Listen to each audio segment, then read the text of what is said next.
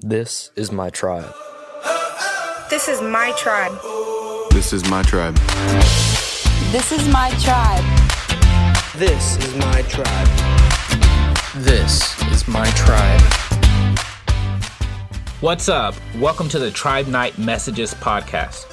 Tribe Night is for students who are curious about faith and eager to discover how a relationship with Jesus could change their lives, their schools, and the Heartland. For more information, follow us on Facebook and Instagram at cstone.students or text tribe to 94,000. Hope you enjoy the message.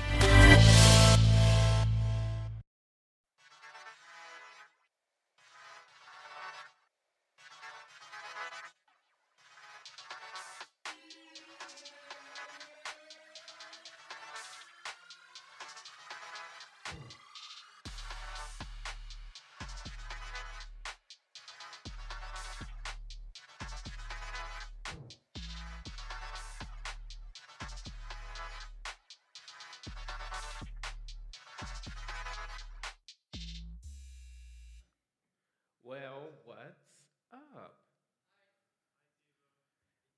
Hi. How many of you guys just got back from spring break? Anyone back? You've been here the whole time doing football practice. You left for one day. Where'd you go? St. Louis with some friends. How's St. Louis? The Arch. You were born in the Arch at St. Louis? I knew you lived in St. Louis because you're going to be their representative. Senator. Excuse me. At least. You could be senator for 72 years. Anyways, for those of you who don't live in Missouri, you can't vote for Tyler when he becomes old enough to run. How old do you have to be? 35. How many years away is that for you? 5. Tyler's looking 5 years. Tyler's looking for a campaign manager. If you're interested, hit him up. Oh, Lucas? That's going to be interesting. No, I'm good. I am positive. I did used to want to be Attorney General of the state of Alabama, not of the country. That's too much work. It is. Anyways, yeah, until you get fired. So, how were you guys? I feel like it's been a whole 7 days since I last saw you. Say what? 5? Just about. That's so many words. Anyways, let's start out by getting to know each other a little better. So we're going to play. Oh my gosh, I always want to get to know you, Dylan. I want to hear what you think about some things. So we're going to play a quick round of a game we're going to call I Say, You Say. So what's going to happen is I'm going to say my opinion on a topic, and then you're going to say your opinion on a topic. So I say the best French fries come from McDonald's. All right, so now it's your turn. Everyone's just going to say their favorite French fry place at the same time. You say, oh, I forgot about Chick-fil-A. Wingstop. Five Guys, barf. Five Guys is overpriced and overrated. All right. I say the tastiest dipping sauce is Chick-fil-A sauce. You say, what do you think? Yeah. Ranch? Like Hidden Valley Ranch? Homemade ranch? Buttermilk ranch? One day I'll tell you a funny story about homemade buttermilk ranch that almost killed me. All right, here we go. Here's another one. I say the best ice cream shop is Cold Stone. You say Ben and Jerry's. Have you ever been to Ben and Jerry's? Hey, do you remember when Dippin' Dots was the ice cream of the future? Is it still the ice cream of the future? Yeah, it's like $5 for 3 dots. All right, here we go. Here's another one. I say the best Taco Bell item is the quesarito that you can only order on their app, which makes me angry. If Maddie were here, she would say cheese roll-up. What do you say? The best Taco Bell item is? Chalupa. Here's a funny story about chalupas. All right, everyone. I need affirmation, so you got to hear my chalupa story. So I'm going to be honest. We're going to be honest because we're getting to know each other, right, Dylan? We're honest. I love chalupas from Taco Bell. I love them so much that one time I went to a Mexican restaurant and I ordered a chalupa and I was so mad. Has anyone had a chalupa at a Mexican restaurant? It's not the same as Taco Bell. Just FYI, it's disgusting. That's all I got. Yeah, like cat, dog, mice. So the point of that little experiment, I say, you say, is that no matter how important or unimportant a topic is, different people are going to have a bunch of different ideas about that topic.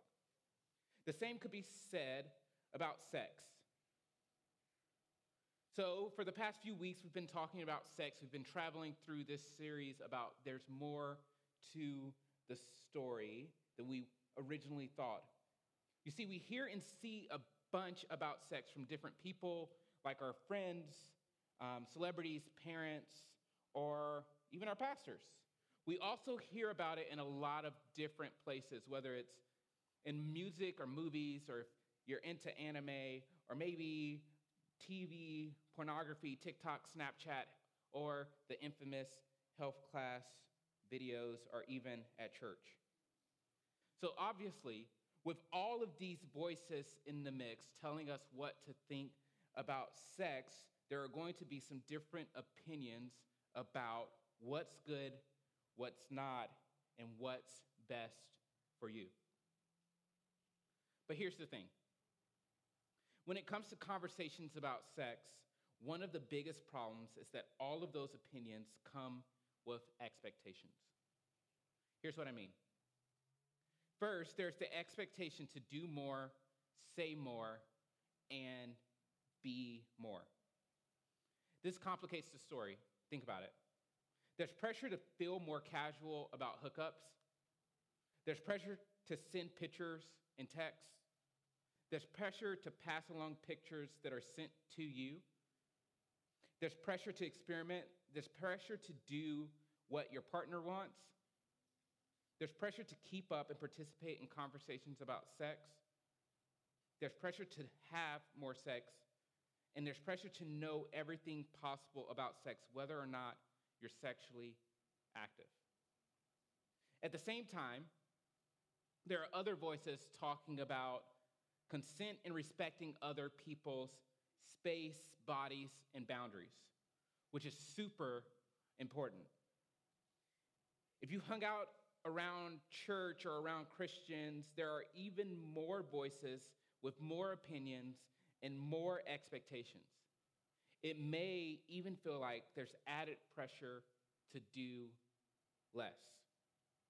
There's a pressure to not go too far. A classic question that we get asked is, how far is too far? There's the pressure to not even think too far.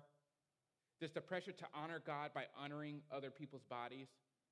There's pressure to not have sex until you're married. Now, hear me out. I'm not saying that those things I just listed are bad or wrong.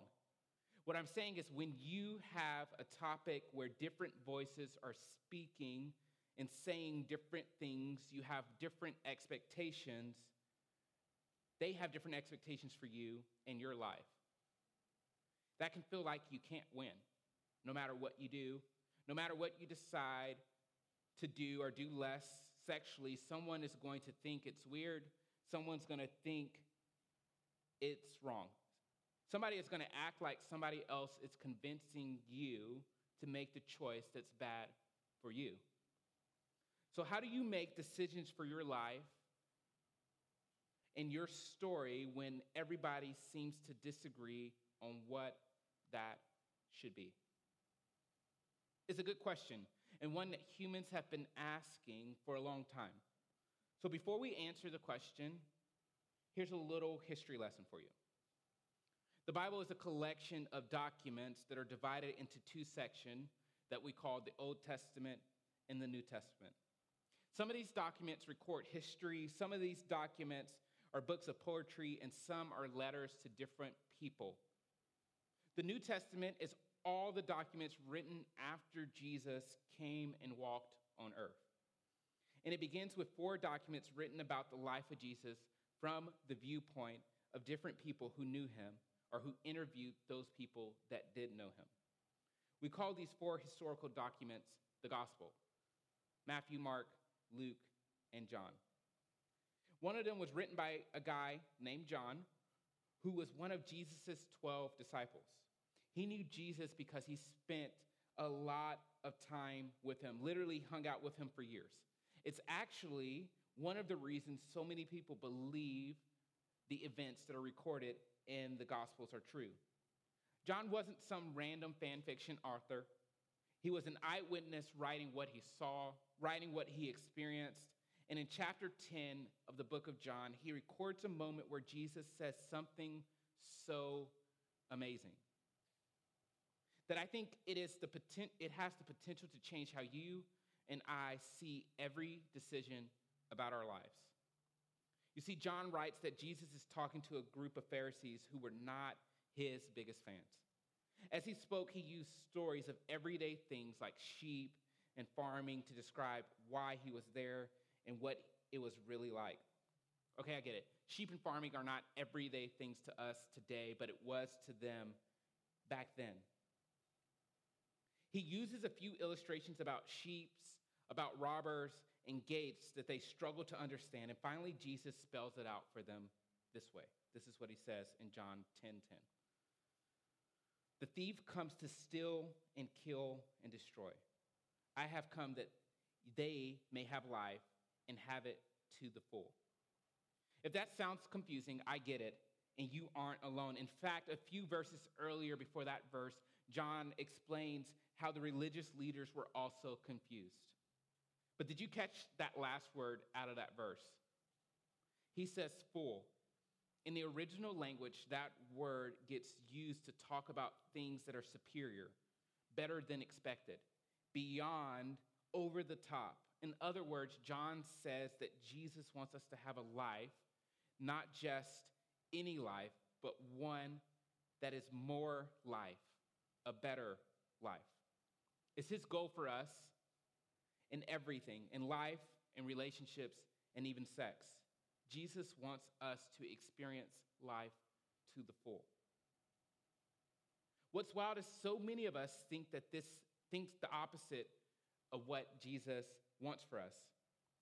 It's tempting to think that God's goal for us is to always have life minus all the good stuff. Life, but only with the boring kind of things, or life, but without any exciting or enjoyable things. And Jesus is telling this crowd, and he's telling followers, and he's telling us that we couldn't be further from the truth. He is basically saying, I'm not a thief. I didn't come to steal, kill, and destroy your life. That's not me. I came to make your life better and fuller than you could have ever hoped for or imagined. The word Jesus used for thief can be understood to mean a trickster. Think about a con artist. Someone who makes you think they care about your best interest, but then they actually have a different motive. Basically, Jesus is saying that there are people who will make you think they are for you, but they aren't for you. But as for him, he's actually for you. He is looking out for you, so you can have the full, amazing life that he wants for you.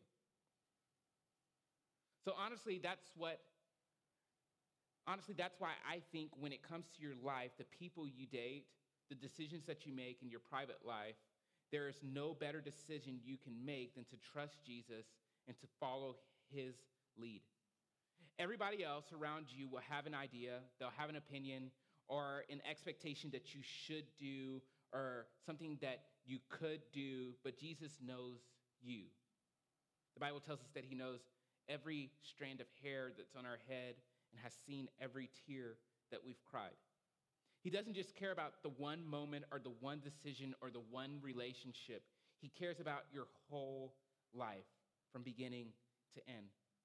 And he wants it to be better and fuller than you could have ever imagined it would be even right now. So out of all of the voices, his is the one that will lead you towards that life because Jesus wants more for your story. Jesus wants more for your story. But here's the thing. This isn't something that just happens. We can't just say, yeah, I want a full life. Okay, Jesus, please help me get to that life around the time I'm 25 or around the time I'm 35. The truth is, Jesus doesn't just want more for your story later in life. He wants more for your story now. Living the kind of life that means trusting him and following him and listening to him now, no matter what everyone else around you is doing or saying. So while you may feel pressure by friends or culture to think a certain way about sex or behave a certain way when it comes to sex, you don't have to wonder about who has your best interests in mind or who's looking out for you. Jesus is inviting you to a full life, and that includes sex. Why?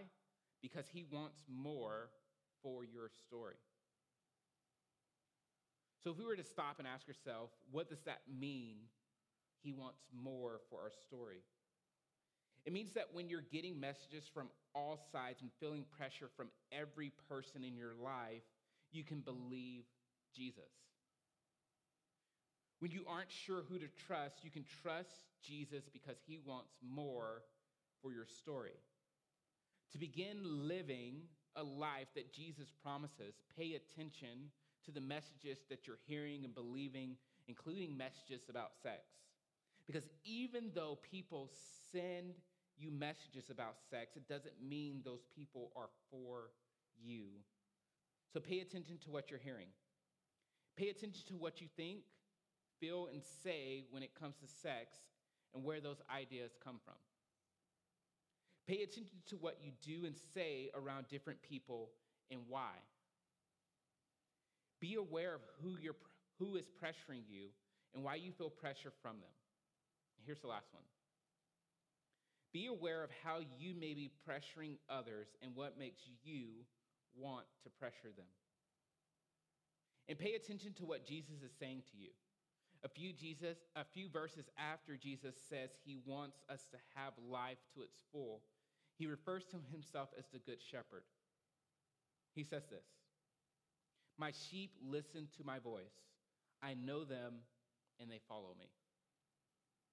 So remember, sheep and shepherds were a common thing back then, but you get the idea. It's a metaphor. The people who belong to Jesus listens to his voice. They follow him because he knows them better than anybody. He knows them better than they know themselves, and he can be trusted. They don't follow because they're afraid of him. They follow because being close to him is the safest place to be.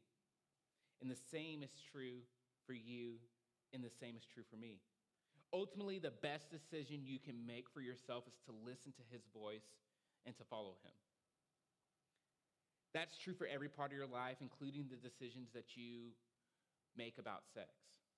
Maybe for you, that means it's time to start reading his word for yourself and spending time talking to him by yourself. Maybe it means when a lot of the voices say different things are best for you, you make sure that he is the one that you're listening to because he wants more for your story. More than the internet sites, your dating partners, your friends, or maybe even you do for yourself. So I realize figuring out exactly what following Jesus looks like for you in your specific dating life and your specific decisions can be tricky. That's actually one of the reasons we have tribe groups and tribe group leaders. We want you to know that you have a place to talk about what's going on in your life and your situations. When you aren't sure what it looks like to follow Jesus in the area of your life, this area or any other area, you have people that you can go to that will help you figure it out. The truth is, sex is complicated. I think the last 4 weeks of us talking about this topic proves that. And like we've been talking about the past several weeks, when it comes to sex, part of what makes it so complicated is that we often only hear part of the story. We only hear one side. We only hear certain conversations, and there is always more to the story. That's why whether the voices around you say you should be doing more or you should be doing less, I want you to know you can trust what Jesus says more than all of them, because Jesus wants more for your story. Let me pray for you.